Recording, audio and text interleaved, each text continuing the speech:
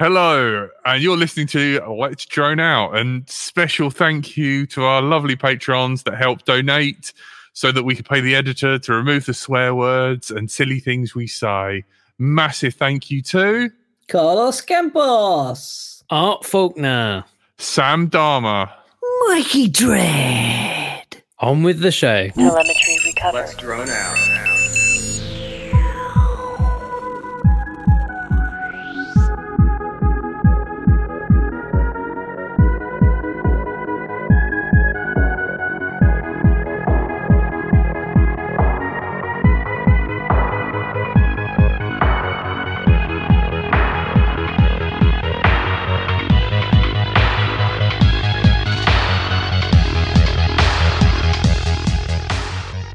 Hello and welcome back. You're listening to the podcast Let's Drone Out.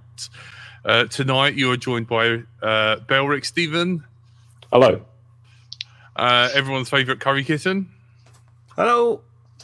Everyone's favourite YouTube's dead. Help, we're making no money, but check out iNav and shove your VTX tables up your asshole. Pavel Spakowski. Hello. Yeah, you got it right first time. How long were you practicing the name? He's been on the show quite a few times now, hopefully. That would be like the fourth time, maybe fifth. Congratulations. Thank you very much. Thank you for not getting cancelled. I'm actually, you guys can continue the argument about, I believe Stephen hasn't, do you know what? I've forgotten. Built his horrible this is the thing, quadcopter and plane because he was too busy trying to get his 6S quad to fly on 8S and desyncing the motors. Yes, Stephen was saying that all servos are bad and it would be much better. He could build a much better. With the exception of heli servos, which cost inordinate amounts of money and are therefore not a realistic choice. All right, 199 servos versus your horrible quad plane build if it ever gets done. Yeah. But question: okay. How do you want to install those motors on this flying wing? Like I was thinking glue or just. Oh right, so VTOL. No, you misunderstood. The image I'm going for is more a quad with a wing attached to it, not something as sophisticated as a VTOL. Take a quad, for example, and then pair it with a wing attached onto its butt like so, and like this. It's a quad attached to a VTOL. This is more sophisticated than I mean. Look, you've even directed the motors. I was just going to literally take it on a carbon fiber X, so it's rigid, and then I thought, well, when we're going fast, the wing will like save some battery, so we'll tow a wing, and it'll just kind of. But the drag will be a problem. The drag will be a problem, but we'll get lift as well. So you win some, you lose some. We'll see. It was an experiment, and like I said, I think I've built 3 quads since. And this week I went and ordered a new frame. I contacted Mr. Sub 250 gram and got him to send me his crazy little 2-inch 1S. Like it looks like a little 5-inch quad, but smaller. It's very cute.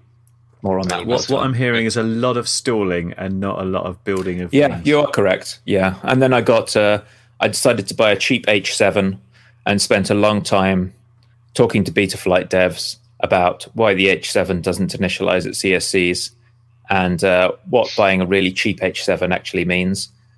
I've got a Matek one, H7, which is wonderful, which I noticed iNav supports, but makes no claim to support everything else. And the reason is because some of them are really cheap, really, really cheap, and they don't behave themselves. But which H7? This is a JEMTU. Yeah. And it's an AIO with 40 amp ESCs and an H743. And on paper, looks amazing. In practice, 2 out of the 4 motors really don't want to wake up. There's a bug. There's a bug in Betaflight 4.3. It's definitely software because I've got it to initialize at least half the time, but I have to enable debug mode, which disables the optimizations in Betaflight, and then it initializes more often than when I don't enable debug, which optimizes the code.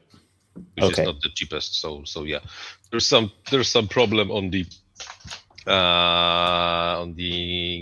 unified target for H7, and I think every H7 that uses the unified target and uses very new. Those, yes, it's just, and I think that it's got new DMA mux. The way it handles everything is new with H7. It's so far away from what the F series is. It's untrue. And funny fact, it was working perfectly fine with 4.2. It's something that happened between 4.2 and 4.3. I know because Diaton asked me to investigate it. Mm-hmm. I've seen the issue for Diaton. Yeah. Said, no, I'm not fixing that. It happened somewhere during the last year. I'm not fixing that. Sorry. But I'm sure it's going to be amazing when it does fly. But for now, it's a bench boy. So I was just going to say, Pavel's on. What's new in iNav and stuff? iNav and stuff. 4.1. 4? There's a small person just come behind you, Pavel. Interloper. Papa. Where's your hired help to drag them out by its leg? Like the amazing. iNav 4.1. It will probably happen in the first half of the February. The release candidate for that happened like a week ago or something. So far, nobody reported any problems, so we have to assume it's working. But it's a minor update, nothing really super fancy. Besides the SD card support for the H7s, some at least of them, the new dynamic notches, which are pretty cool, and something else. Some I see HD0 OSD, so people can fly that now. Yeah, HD0 OSD, exactly, of this thing. So hopefully some people will be happy, and now we have to wait until the DJI releases the canvas mode for their system, which will never happen. No, that would be awesome. No. Another 20 years when it's obsolete and someone reverse engineers it, that's when it's going to happen. That's when we'll get canvas mode. It will never happen. So have you bought HD0 to get a proper OSD on your digital flight now? No, I actually moved out from anything analog and pseudo analog, like even HD0. I have a set somewhere over there in this part of my attic, but somehow I'm not really convinced about the HD0. So for me, it's currently the DJI FPV all the way. Having the full OSD is nice, but the OSD is limited. Yeah, let's be honest, the OSD over there is just crap. But it works out of the box, no hassle with everything. I put everything, go flying, and it works. Up to those few kilometers, absolutely no problems. So just why not? And it was a nice reason for me to limit the amount of flying things I have. Because I never wanted to to upgrade everything. So, okay, am I flying that? No. Am I flying that? No.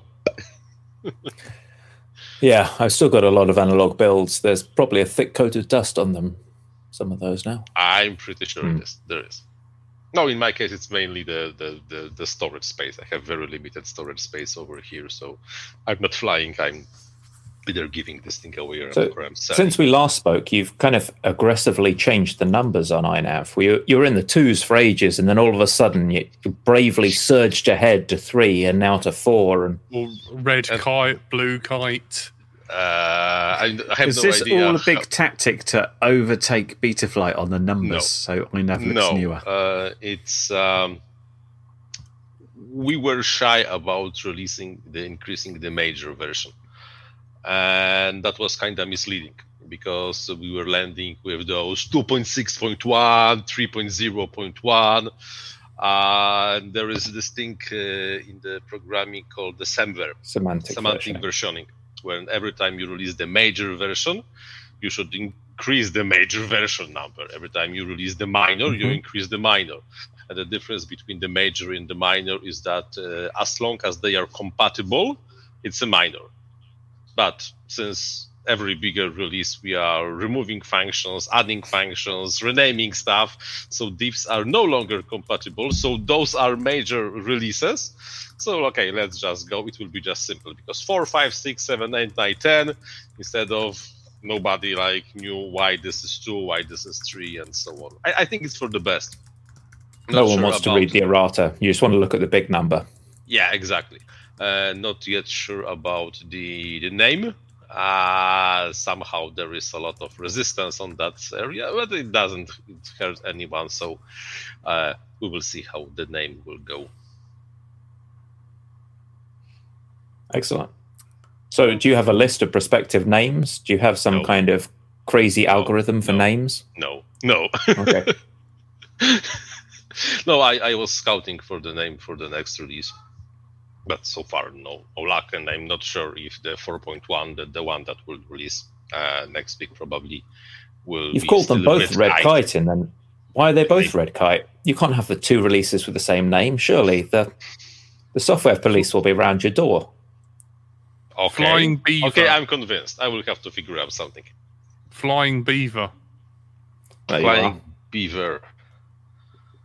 But beavers don't fly. Beaver would be a ground vehicle, which is still within the remit of INAV. About a falling beaver, they could fall. Yeah, flying squirrel.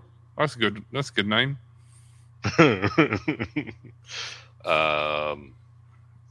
Raging Sparrow. Oh, this is not Raging Sparrow. Now that lends itself to a good logo, I think. Yeah. If only I was able to like do a euphemism. graphics. Like you'd say, "Hey, I've got a raging sparrow right now. Come over and just simulate." my trousers. Better Raging Sparrow than Raging Willy. Those amber sound packs can get a bit spicy. Saucy, shall I say. What is your shirt, Curry, by the way? Is it I? It's not very exciting. It says I fit. Oh no. This is what happens last year when I did 100 workouts on my bike. They sent me a t-shirt. 100, exactly. Yeah. Well, I did something like 180 something by the end of the year. Wow. You don't get That's anything nice. for that. Every second day is nice. Are you still getting the whole Apple Watch and Starbucks for walking and stuff? They changed it though because I haven't. Yes, that's the.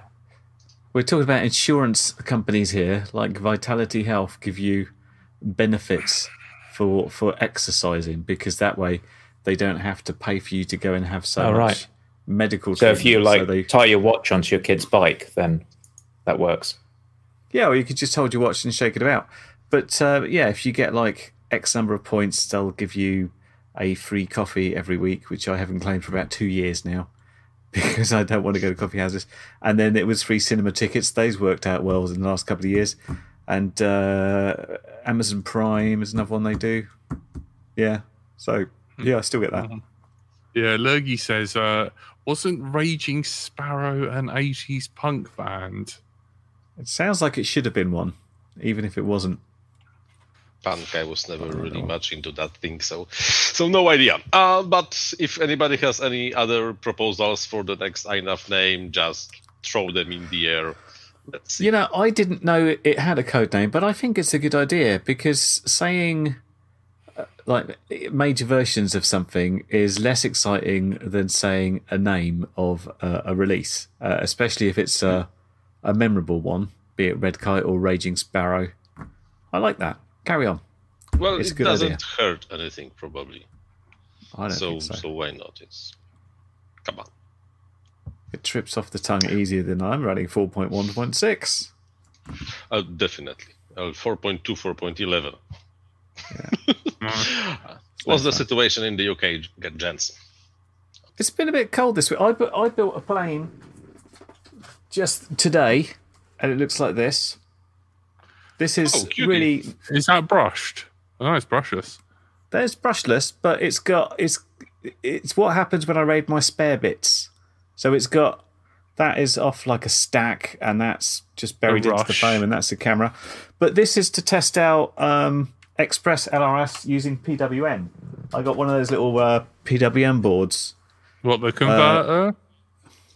It's a straight thing. So it's from Happy Model, and it's the receiver, but the receiver runs a firmware that puts out 4 channels of full range PWM. So if you're not using a flight controller, and that's just a very basic, directly attached to the servos, then that works. So that's what I've got. Yeah. I thought that'd be a Matec fun is test. even making those small boards exactly. Yeah, the same. Matec does them as well. Yeah. So that's pretty useful, because it's really hard recently to find a small receiver that has at least those 3 PWM channels.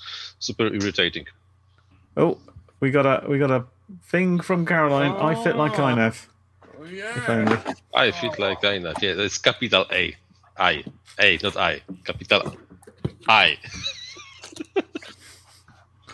No. Today we learn the alphabet with Pavel.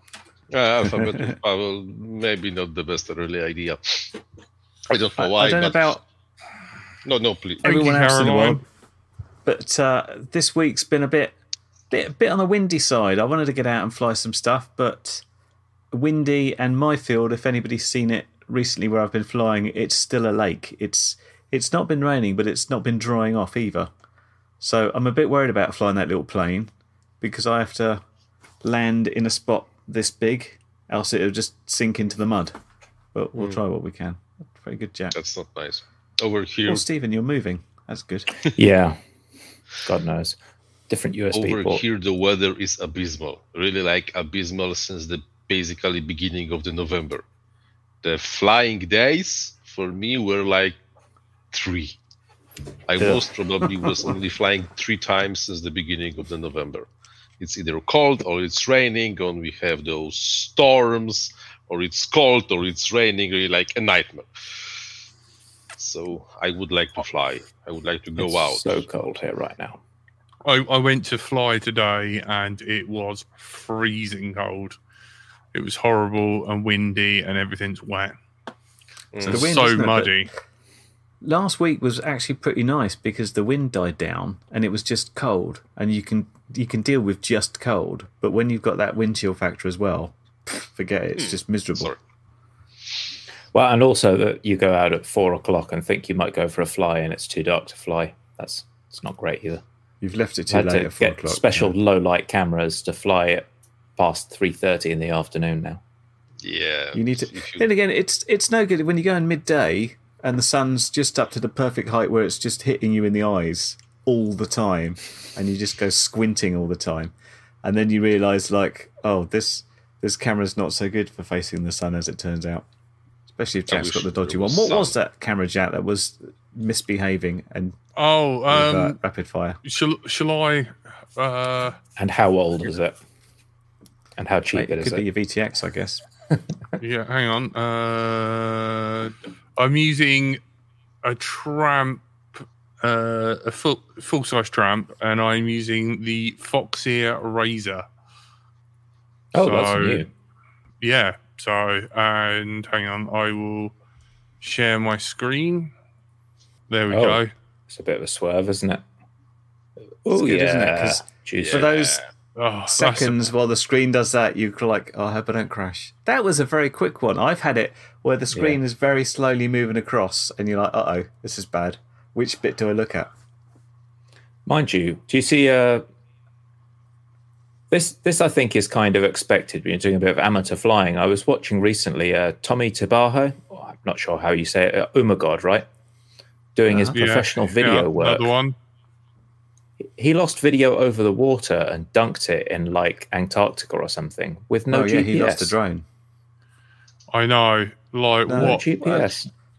Most people don't fly with them, though, especially when they're doing like commercial shoots, because it's very rare, I suppose, they're flying off a mile Flying out to over sea water to in follow up. Antarctica. He was really well prepared. He brought like 3 of everything, but he flew with no GPS in Antarctica over water. I really don't get those super expensive like video rigs flying Betaflight, and even without GPS. Like, come on, At least, why? come on, give yourself a fighting chance. Carry the extra 10 grams of a GPS receiver, and Yes, you know, exactly. And if what's the you worst that really can have- happen if it's going to fail safe anyway? If you have seen a lifter that 10 grams, nobody will really like notice. Like, where? Like, I think there is one company that is trying currently to put scene lifters and all those heavy cinematic craft with INAV. Why are people not using INAV? Have you talked to any of the professionals about that? No, I said like there's one company. Okay. It's Catalyst Machine Works. Oh, cool. Yeah, they have this series of cine lifters. They are just pre-installing with INAV. So, this thing really, if you have a fail-safe, will return to home and land. Right. And if you carry a few $1,000s of the camera on this thing, it kind of makes sense, right? I think people labor under the view of kind of what INAV was 4 years ago or something. And I've seen you freestyle INAV. Like, that's not bad footage. That doesn't seem to be performing badly at all. But people still seem to think it was INAV back in the olden days. I think it's rather the name. I think the name is the problem. Not the problem. People assume that it's navigation only, and you cannot really do stuff with this thing. And let's be honest, Betaflight has majority of the market and period, and nobody is even trying to find. If we're going by names, Betaflight sounds like it would crash. I mean, it just it's better, right? Yeah. But no, I think it's to some extent it's lack of knowledge, and I don't want to say ignorance, but there's something like that. Perception. Maybe something like that. Okay, Betaflight flies great on my racer, so I will also use this because it's there. Okay, it's a free word, so why not? But I really find this really super interesting. There was a suggestion that Tommy's quads was using KISS, which would be something completely different.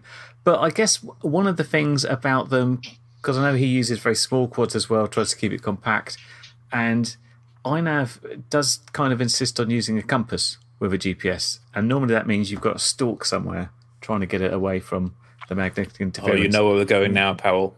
Well, why can't INAV just use a GPS? Why do I need a magnetometer? Why? New because a drone can fly in any direction.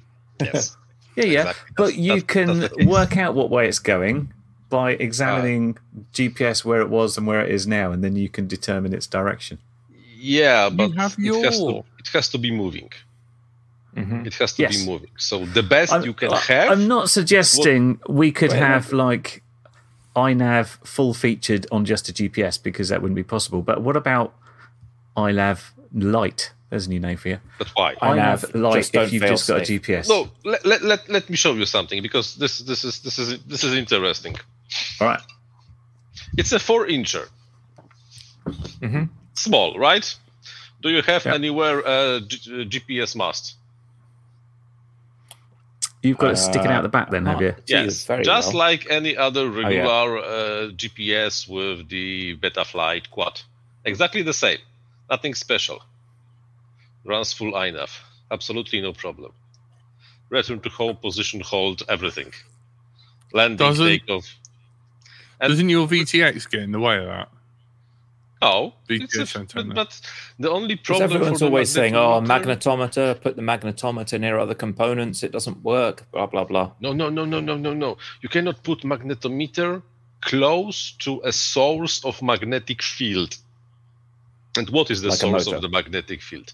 Motors, metals, but metal actually can be calibrated, eliminated using the calibration, and the high current wires.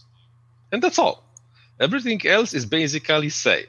And rule of thumb for the 5-7 inches is you have to keep the magnetometer around 5 centimeters, 2 inches from those elements.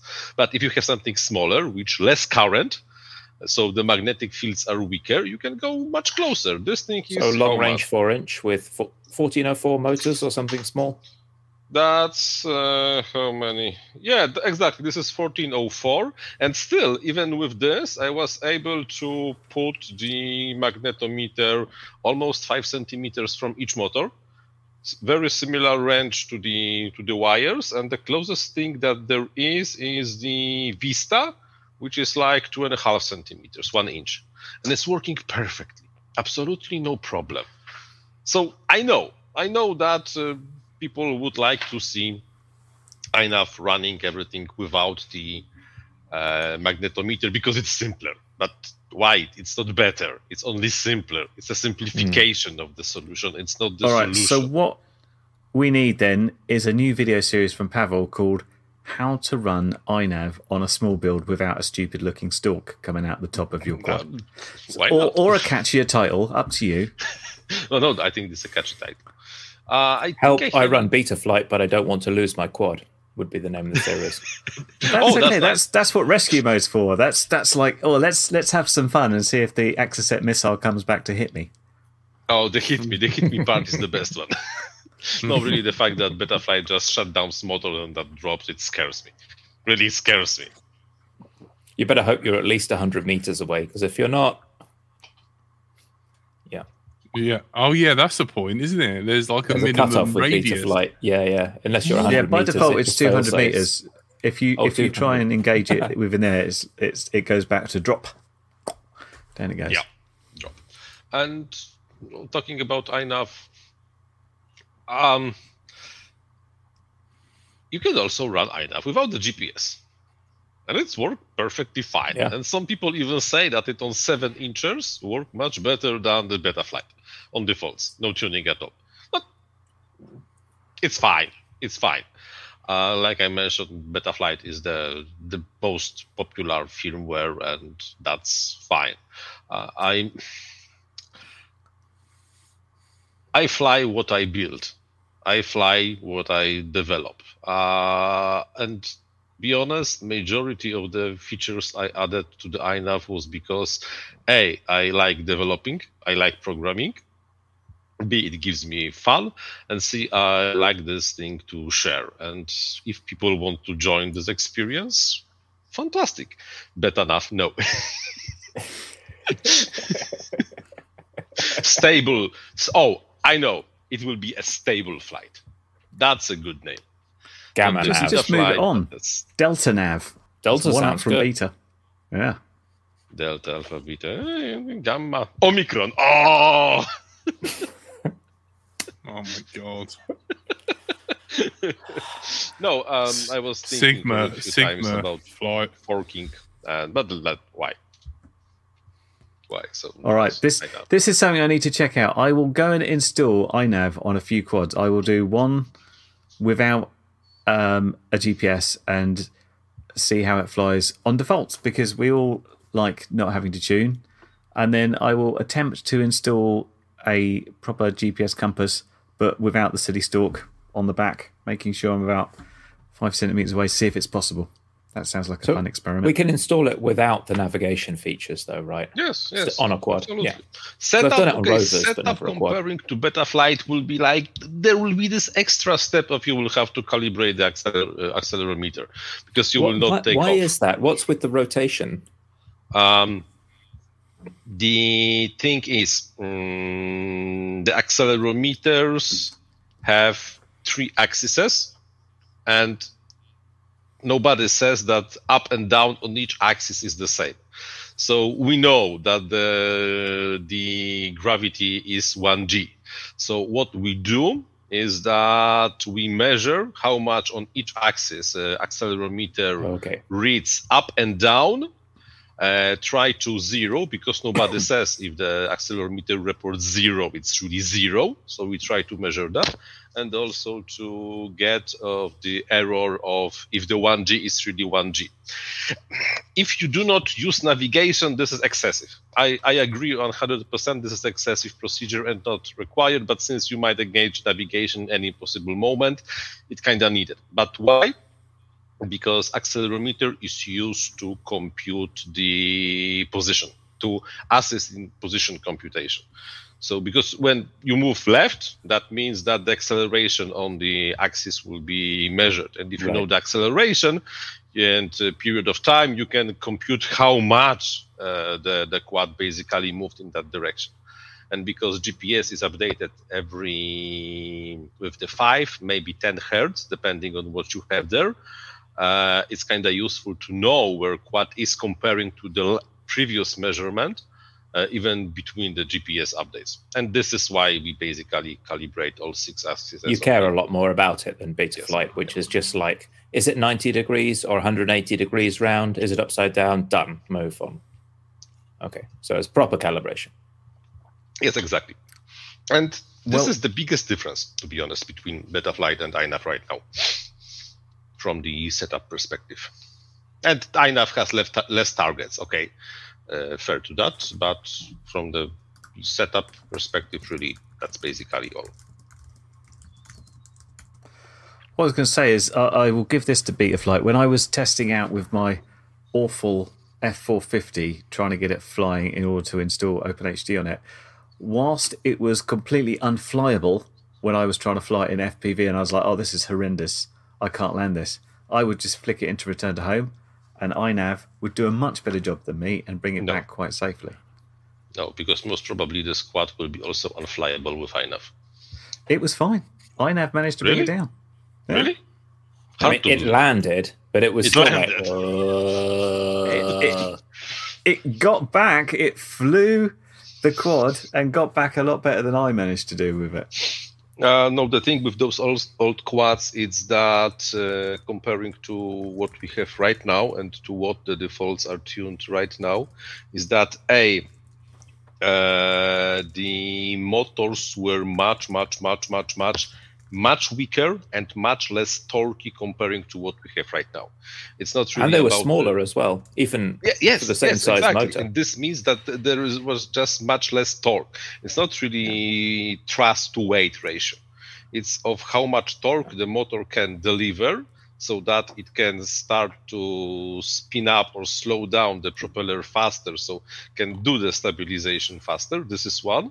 And B is that those frames are super flexible. That means if the motor will just hit this frequency of the resonance of the frame, everything immediately starts to vibrate. And usually this is in the frequencies that even right now, with those modern tunes, we say, okay, this is how fast the pilot can move the sticks. So it's not even, you cannot even filter that out. And they really like flying horribly, comparing to the modern standards. And you cannot fix that. I think what you fail to account for is the massive amount of sentimentality and nostalgia that might be present in certain elements of the FPV community. Yes. There is certainly an element of the rose-tinted glasses when going back to an old platform. And like, this is going to work great because it always used to fly great. This is horrible. Actually, it always used to be horrible. Oh, look at what Jack's got. The blast from the past. You know what's a really great idea? If you had a circuit board as part of your frame, thereby saving weight and ensuring that on the first crash you broke all of your electronics. I have a ZMR 250 somewhere there, exactly with the same PDB. Just one? No, just one. Just one. With the OSD and yes, exactly. I can't wait for this to short out on carbon fiber. Do you still have your plywood quad? Yes, I do. I'm not using that. It's only the frame, and it's only used as the Christmas ornament. But yeah, the plywood Source One is there, and over there is the wooden 10-incher. That one flies amazing. Really? Yeah. Wait a second. Well, wood absorbs resonance. It's amazing. I'm guessing it's good components. It just happens that the frame is wood. You need to brace it a lot. Yeah. It's wood. Wow. It's better than good. It's wood. It's plywood. 3mm plywood is a center. Arms are real spruce. I know that. I made it myself, so I know it. But I built this frame like in 2016 for a project at Headlighted, and last year I just refurbished that. But comparing to how it was flying like those 5 years previously, the difference are the motors. Those are not the motors we are using back then. Those are 35, 36. They have so much torque that this thing just screams in the air, and it's super stable and super fun to fly. You can filter out any vibration. The plywood's not a problem.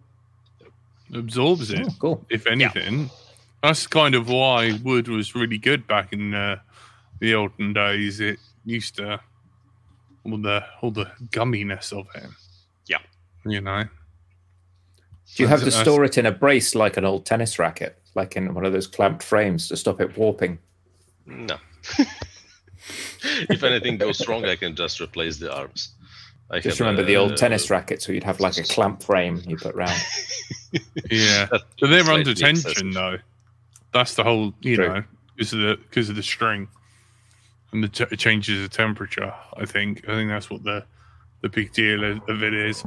This episode was recorded in front of a live online audience, downloaded and edited to make sense when it's played audio only, censored to please the iTunes people, hosted on the internet, forwarded through to your podcast provider, downloaded, playing on your device, and is now playing in your ears, all thanks to our Patreons. Consider joining them and you'll also get other online benefits.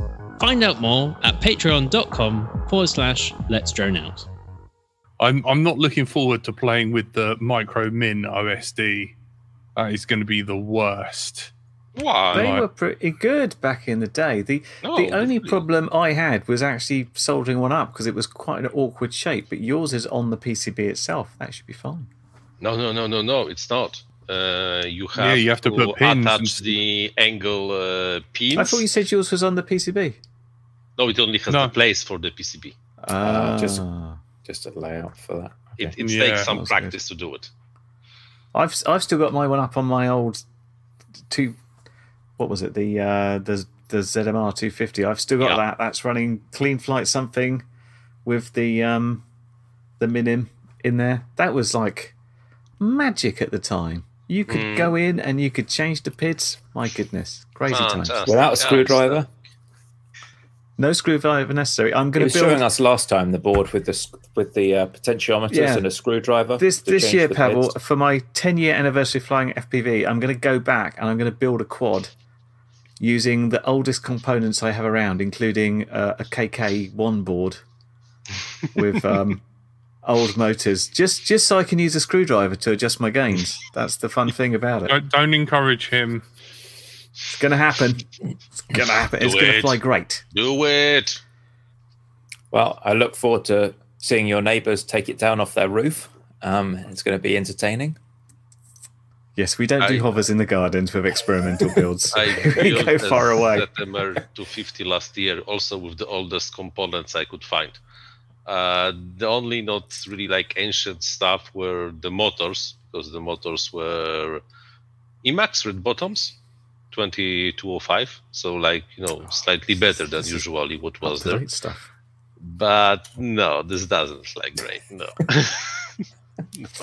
I don't think the expectation is it to fly great, but I thought it'd be fun to take it out and crash it a bit. Yes. See how long it lasts. The fun factor will be pretty nice, and the nostalgia factor definitely. And Jack's got his to fly. I don't have any old builds. I was saying the other day that I used to have one of those rubbish AR drones that was all polystyrene and Wi-Fi controlled. Oh, God. Yeah. That's about as old as I go. I wasn't building my own back then, I'm afraid to say. There we go. Look, we've got another Son and Dad FPV, still flies wooden tricopter from flight test with KK. Not just me. Not that I fly it's many. Still flying. Like that implies that he hasn't smashed bricks. it to bits in 5 years. Wow. I know. I need to find another KK board because my one's like dead, unfortunately. So I want to like repair mine, like reflow the chips off it, and reflash it and get it all back and working.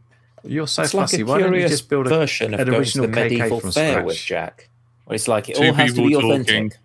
Sorry, Yeah. Who wants to go first? Curry. I said, as you're so into this building thing, why don't you go back to the original plans and build your own KK board, or rip apart a Wii controller and build an original multi-Wii? Oh man, I don't. Where do you think all the code came from? It's multi-Wii. Yeah, go back to the origins, man. Don't tempt me. The only If thing you have is Arduino, then go for it. This board doesn't accept multi-Wii. It accepts NAIS, CC3D, and SP3. It will accept anything you want if you solder. You have a soldering iron? Electric. Yeah. Make it happen. You've got a soldering iron, you've got a hammer. Anything's possible. Bloody The world is just salty multi-wii. bivalves. A multi-wii is one of the few boards I don't think I tried. Back They in the day. were amazing. But like They were they're well no ahead good of the for time. H frame. No good for a H frame. You've got to have like an X shape frame. Why? And it will only run PWM as well. Funny fact, So- whatever you fly today is multi-Wii, Yeah. true. MSP. including some of the names. Everything that we fly right now comes from the multi-Wii. It's exactly the same mixer like in the multi-Wii, only simplified. If it isn't What- broken. What happened to all the like? Speaking of old, do you remember the different controllers? There was Float. There was Harry Cuckoo or something. Harakiri, yeah. Harakiri, yeah. Yeah. What was Those were all forks of the base flight. And the only controller that took traction, that forked from the base flight, was the clean flight. So basically what happened, even maybe you remember for in the like 2015-16, you was able to choose the PID controller, including the Harakiri, for example. But at one point, like okay, no, screw it. No, we are not playing that. There's only one PID controller. Good. And that's all. But all the other projects, including Harakiri, they just died because the majority of the open source projects just die. And that's... Was there a valid reason to have more than one PID controller? No. Actually, Okay. No, there is not a reason to have it. Auto tune. I'm glad that is no longer a thing. That thing was deadly. I remember it was just like that, shot right up, flipped upside down, and then sucked itself to the floor. And then just like literally landed in front of me, nearly killing me. I took... That was horrendous. But was it tuned afterwards? No, of course not. No. I took a look at the because I'm working for the AutoTune for INAV. That was working when I was able to fly before the weather just broke. I took a look at, for example, what this AutoTune from Harakiri was doing, and like, really, this thing tilts a quad? But why? How is that even possible? So yeah, interesting. But the Ardu Pilot has something like an AutoTune. Maybe not really tuning exactly the same PIDs as we are tuning, but it has, and it's in the documentation, and you can use it if you want to. And people don't say it's falling down from the sky, so maybe there's something to it. But like Just- you see RC test fly, and the stuff that he gets to fly with that is incredible. Yeah, Effect and everything, and that funny fact, Betaflight can do exactly the same. INAV can do exactly the same. Really, honestly, I know it, because it's only a mixer. No matter Do you what's think- going on, the stabilization itself, it's always yaw pitch, and roll. Only 3 axes. If you tune the stabilization, and no matter what you are flying, driving, or doing, or even submarine, it's roll, pitch, and yaw. And then you only have to translate the output of the 3 axes to actuators, motors, servos, whatever you have over there. And if you can set up a mixer for what you are flying, then you're basically done. Yes, Ardu Pilot in this area is slightly better because it has support for a better support. Like, for example, you can have a submarine and some, how it's called, drifting cars. So yeah, they have extra stuff. But doing this kind of stuff he's doing, it's doable even with Betaflight. Maybe not the navigation part, but the stabilization for sure. But by the way, I was talking to that guy like 2 or 3 years ago about one of his projects that he never really took off again. It was, I think, the flying stick with the motors at the bottom and at the top. He was testing something Back then it was flying with Betaflight. He wanted to go with iNav because then iNav could invert the rotation. But it never went somewhere, but most probably it's doable. If you only want to. You have to want to. With ArduPilot, it seems like it can do a lot, but it feels like it's kind of a self-selecting audience of really smart people because it's really hard to get ArduPilot running to start with. Yeah, the user interface is abysmal. Challenging. Yeah. No, abysmal. That's it's just abysmal. Even in the best of Daniel's videos, I still see it flashing up on the mission planner. Compass is crazy and stuff, which is pretty much my experience with ArduPilot, where I sit there waiting for the compass to say it's good enough to ever fly, which happened about 1 in 5 times for me. And he still gets weird things.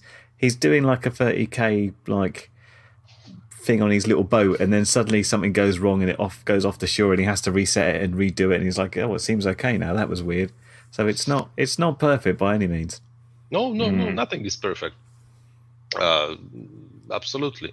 And let's remember that all of those, every single piece of the software we are using, maybe if not counting the software that drives the VTXs and radio links, some of the radio links and digital FPV is open source, done by people who just like to do it after probably their full day of work and so on and so on and so on. So you cannot really expect that the software will be flawless, and definitely and cannot. The projects are all, in software terms, pretty recent projects. Even the mature ones that we think of as ArduPilot is I think 2009. That's still not what old. We fly started, I think, 2012. This is more or less when MultiWii was created. But then the MultiWii had the reset with the base flight, so let's say 2014, so 8 years, more or less 8 years. And none of the developers that started working on that, I'm not talking about ArduPilot, I'm talking about the MultiWii derivatives. So iNav, Betaflight, ImuFlight. And none of the developers that started working on that is still doing that, absolutely. Just compared to kind of other crucial systems like, I don't know, operating systems and like user land software, it's used by used and developed by quite a small number of people, and it's still a relatively recent project. The amount of hours put into development and running it are quite small. So it's impressive what it can do. And operating systems had a chance of being funded by someone. Flight controllers, no, nobody funds flight controllers. Yeah. Think about all the major companies that started using Linux and then started putting huge amounts of money and resources into developing it as well. Money at it. That's one. Linux is not that bad because somehow Linux has enough of the money to pay the developers and have some stuff. And this is not tragical. What's really tragical are the authors of the Node.js libraries. Everybody uses those libraries on their $1 million companies. Nobody gives a tiny rat's cent of crap to the people that are the foundation of every website you see in the internet. And then you have someone like the guy who wanted to remove some left trim function and took down half of the world's Node.js dependencies. Yes, exactly. That's really something to look. That's what happens when you don't pay your developers, folks. Well, yeah, if you don't, but are you supposed to pay them or not? Because if you're supposed to pay them and you don't pay them, they leave and never come back. Robin asks, what gyro is the good gyro now? BM270, MPU 6000. Cast your votes. Yep. 6,000, I reckon. Recently, it doesn't really that much matter. The filtering since those days when 6,500 is much better than 6,000. No, 6,000 is much better than 6,500. There was tremendous progress in filters, and I stopped caring. I absolutely stopped caring about what kind of the gyro I have on my flight controller. If this works, that means it works. Period. People seem to not really understand what the gyros were doing internally. Seemed to be half the battle. Like there was a low pass that the MPU 6000 was running, which its competitors didn't run, and people didn't realize that was happening. And so they're like, oh, this is a noisy gyro. But actually, they've got like hardware programmable filters. And one of them was set by the manufacturer to do a low pass and the other one wasn't. So main difference between 6500 and 6000 was that because of the different structure of those MEMS sensor, which is like crazy technology, by the way. If you ever had some time free, read how those gyros are really built. Incredible stuff. Because it was capable of higher rate sampling, the resonant frequency of that gyro was much lower and it was much noisier. So when like 6 years ago, when the proper filtering on the quads was basically non-existent, if you had this noisier gyro, it really was generating much more noise. But then, let's be honest, nobody hard mounts a flight controller anymore. This is not really happening. Every flight controller you buy has those grommets, and this like takes majority of the vibrations away, and this is fine. And what about the Bosch? So there was the 6000 and 6500, but these days those are effectively all end of life anyway, the entire 6000 series. Yeah, so but those ICMs are internally the same. Okay. Those ICMs are basically internally the same. And even now you can buy a brand new flight controllers with the MPU 6000. Well, they say, yeah, that you can buy brand new, but they seem to be built using stockpiles of chips because no one's making the MPU 6000. So they're sitting on a pile of however many thousand chips, but what happens when the pile is gone? We have those new ICMs. I don't remember like what they are called. The 4226, like BMI whatever. 270, I think. No, BMI 270 is completely different stuff. It's a different one. That's a gyro. It's a completely different one. But for example, Radix Brain FPV, Radix 2 is using this gyro. There is Mamba 87 with the BMI 270. I have not used it. I have one over here somewhere in my drawer, but I never flew with it. And the Brain FPV Radix, they say it's such an amazing gyro. So maybe it is such an amazing gyro, hard to tell. But it's not. It becomes a religious war, doesn't it? Like neither side really has any evidence, but everyone is completely convinced. Yeah, something like that. But no, reality is that there are no bad gyros on the market nowadays in terms of the 99% of the pilots that are out there. There are like faulty gyros, but there are no bad gyros right now. They work. There's something. There's no bad gyros, but there might be bad gyro drivers in some software. No, I'm talking that you might have a faulty one.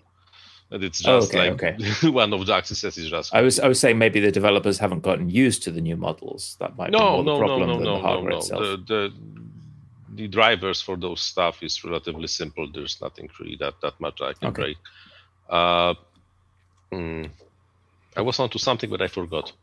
Sorry. Well, it's like the Lux boards. It was the bad placement of gyros. That was terrible. If you remember the Lumineer Lux boards. The question is from where they took the stockpile of the MPUs. Nobody knows. Nobody knows how it goes. But this is exactly very similar to the situation we have the magnetometers. The HMC 5883, the most popular magnetometer, is not produced for years because Honeywell just really stopped producing them, I think even before the FPV really started. And 4 years ago, every single GPS that claimed that has the HMC 5883 had a Chinese, not even a clone, because a clone suggests it's working. It's a knockoff. that was not even working. And right now, what we have, for example, VMC 5883, QMC 5883, and so on, they are just completely new hardware that is somehow compatible with the old AMC and takes the name, but really, like, internally is a completely different stuff. Almost all the magnetometers right now are 5883 with only 3 different letters in the beginning. Nobody knows why. Sorry, I'm just fielding questions on where Tony is and everything in the chat. I don't know. What about what's Stephen drinking or chewing? Sorry, my tipple of choice is a glass of bourbon with a lot of maraschino cherries in it, and that's what I was just finishing. All the cherries at the bottom. Yeah. What's your poison?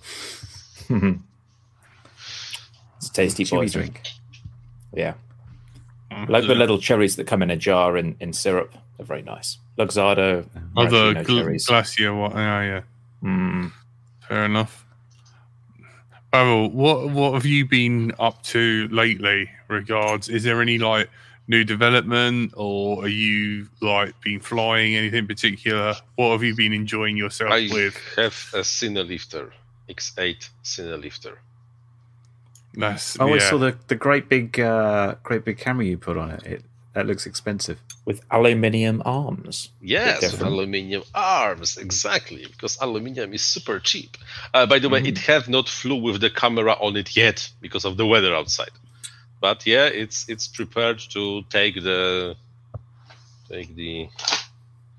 thing on board, and hopefully everything will survive. High risk. Yeah. Okay. No, have you done a flight with a brick on it yet to make sure it handles the weight? Fine. It should be fine.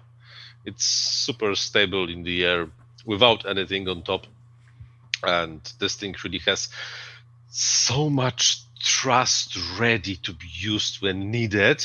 I lowered the throttle scale to like 60%, and it's still on 60%, is fully capable of doing the power loops and stuff. So really like an incredible machine. So I really don't expect there will be much problems with carrying something. What's the kind of power and flight time? Because you get these weird compromises with Octos where you've got the X8, right? You don't quite get double the thrust. No, I know. No idea. I have not measured because this thing was in the air only like 2 or 3 times because of the weather. I will answer the question about the headset in a moment, by the way.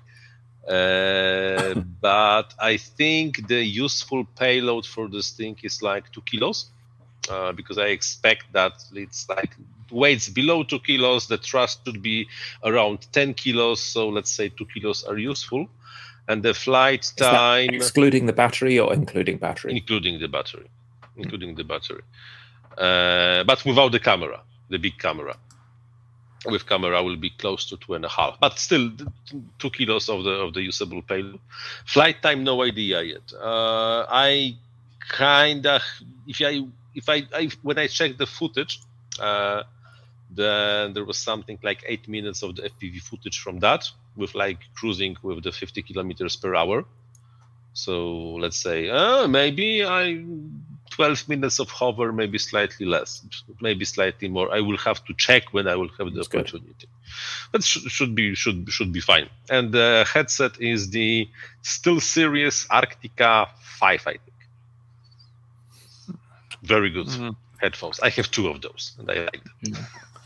So when the weather... Sorry, Jack. So when the weather improves, is that going to be the main project to fly? And are you going to film anything special, or is there any other projects coming up that you want to do this year, or I do. Interesting builds? I do. I don't know if anybody remembers, but last year I did this, the motion controller. The fake DJI controller. Yeah, exactly. I'm working on a better version without the cable that connects you to your radio. It will be wireless with slightly changed, and I think the joystick is broken again. Okay, and I'm doing a glider, little glider, with the A-tail, twin motor A-tail, and no idea when I will finish that thing, but I'm doing this thing, so we will see. Have you recovered from like earlier on in the years? You were saying about YouTube's, dying and the views and that have gone down. Yes and no. Yes and no. Okay. The November, December were really like a nightmare in terms of views, and I think that Kari can confirm that no, it's not looking great in terms of views. It's all bad. Yes, exactly. It's bad. I can whinge further by being a reviewer. I can say that any affiliate sales are almost non-existent for me at the moment. I removed even affiliate links from my videos. They are giving nothing. Wow, nothing works. Why to have them? I just like today. All gone. My channel is right now, let's say, recovering, but I not only like suffered from the less interest of the viewers, less views in general in our niche, but also somewhere around September I removed the top 10 of my best videos because they were not RC or FPV related, and I moved them to a completely different channel. So one day I lost like 25% of the views. Like that, no more. I checked the stats for the January, and the January was like roughly the same as half a year ago. And there's like growth comparing to the December, November. But this is probably because I started making shorts. And guess what? I saw a lot more output come from you. There's a lot more kind of catchy thumbnails and stuff coming. I'm not. That also. That's also because if you don't have a catchy thumbnail, nobody will watch your videos. No matter what you do, like you have to have the space. Like, this is the reality. How many times did you practice? Do you get your wife to tell you? Can we have more? No. Can we have the face again? Okay, perfect. We'll use that. Yeah. No, but this is the reality. If you don't have the catchy thumbnail, nobody will click on your video. I'm not sure if my thumbnails are that much better, because the YouTube shows you how clickable your thumbnails are. But I'm not really like comparing everything. But let's say there is a growth in the slowly. But I really do wonder how all this shorts will end up, because right now, for example, in my case, the shorts are like 10% of the views. Of course, the watch time is non-existent, and there's no monetization of the shorts, and so on and so on and so on. And I wonder, on the longer run, how those shorts, which are super simple to shoot, to be honest, you only have to have an idea of something or some footage, FPV shoot, do a quick montage. It's almost like taking zero editing. 5 minutes. And you put it there, and you have views. Constantly you have views, and people are slowly subscribing. I wonder how this, on the longer run, will convert to a new user base. No idea. But so this is like fishing with the shorts. You're like fishing for new audience. Yes, exactly. See, I've been very much anti-shorts, but now Pavel's saying like, oh, people are coming quietly. Do I start casting my rods? I think it could go downhill. We'll all end up on TikTok doing dances before we know it. Oh, Curry's dance moves. That's what we want next. I have an account on TikTok, by the way. Man. Just get... doing dances. No, I think, Curry, you should try it, because, like I said, it's relatively cheap. If you have some kind of any footage, like cut it in like 15 seconds, throw it. And we know that YouTube likes to suggest materials of the creators you previously watched. So if a person will see your short for 2 times, then maybe it will start suggesting your other videos. This is how I'm like trying to rationalize this thing. Maybe, I don't know. I'm experimenting. I'm checking. Who knows? Yeah. Well, can you imagine any dance classes next time? Yeah. I was taking dance classes. Get your daughter Curry to TikTok dance with you. Can you imagine let's drone out on a short? We got 1 minute to interview Pavel. Hey Pavel, what's new? 40.0 done. Raging Sparrow. Yeah, I know. Just I have to write that down, by the way. I have to write that down because I will forget about the Raging Sparrow. Yeah. You see, we already decided it's a name. It's a catchy name. Okay, Raging Sparrow. Nice. Caroline brings up a good point. All the things I've seen on Shorts is like a vertical video. Literally, they're trying to be TikTok. Do you have to film it in portrait mode? Because that offends me greatly. Can you have landscape? Shorts have to be in vertical. I'm pretty sure you can tell how old someone is by whether vertical video offends them or not. There's like a cutoff. And if it offends you, you're officially old. Well, that means you're very old. Well, I am very old, but that means I have the right offended. To be cranky. I'm quite old, and you're very offended. It means you're older than I am. The trouble is, he grew up with CRT 4x3, and now he's like 16:9, and he's all like just got over that, and now he's like vertical video. Ladies and gentlemen, I hated, and I still hate, vertical video. I think it's not how the video should be consumed. If and only if you have a vertical screen in front of your face. But I'm catching myself that I'm consuming more of the video on my smartphone comparing to what I'm consuming of the video materials in front of my PC. On the couch, like seeing something. And this is... I hate vertical video. But if I want to have new viewers, I have to take compromises. And one of those compromises is I'm from time to time recording a vertical short, which is a 100% short, only to be consumed on the smartphone. This video, I'm not even sure that YouTube is very much promoting vertical videos on desktop. I honestly doubt. I almost never see anything in my home screen on the YouTube. You're on a slippery slope. People like that. You're just one step away from TikTok dancing. We warn you. And I think Caroline has an excellent comment that made me laugh, which says, "I'm 60, but my wrist still works." Yes, you can still do that. Turn the phone the correct way for doing it. I know, but on this area, the smartphone is just nicer because now I'm like stooping, brain freezing, brain fart, like I can something interesting. I will watch it like that. Same. I can, in theory, do the same with the LCD I have over here, but it's not really the same. All right, no worries. Right, we've come up to our mark. Thank you, guys. You've been listening to Let's Drone Out and enjoying our wonderful show. Thank you to all our Patreons. Thank you to everyone. Well, Caroline, who donated during the show. Thank you to everyone who showed up and all your lovely comments in the chat. Tonight, you've been joined by everyone's favourite Curry Kidden. Goodbye. Everyone's shiny video stuff, Stephen. Thank you, everyone. Everyone's favourite Raging Sparrow, Pavel. And I've been Brighton to Life Live. Thank you very much. Tune in next week. We've got Sync FPV. The week after, we've got Painless 360. It'll be interesting to see whether he gets on board with the vertical video shorts.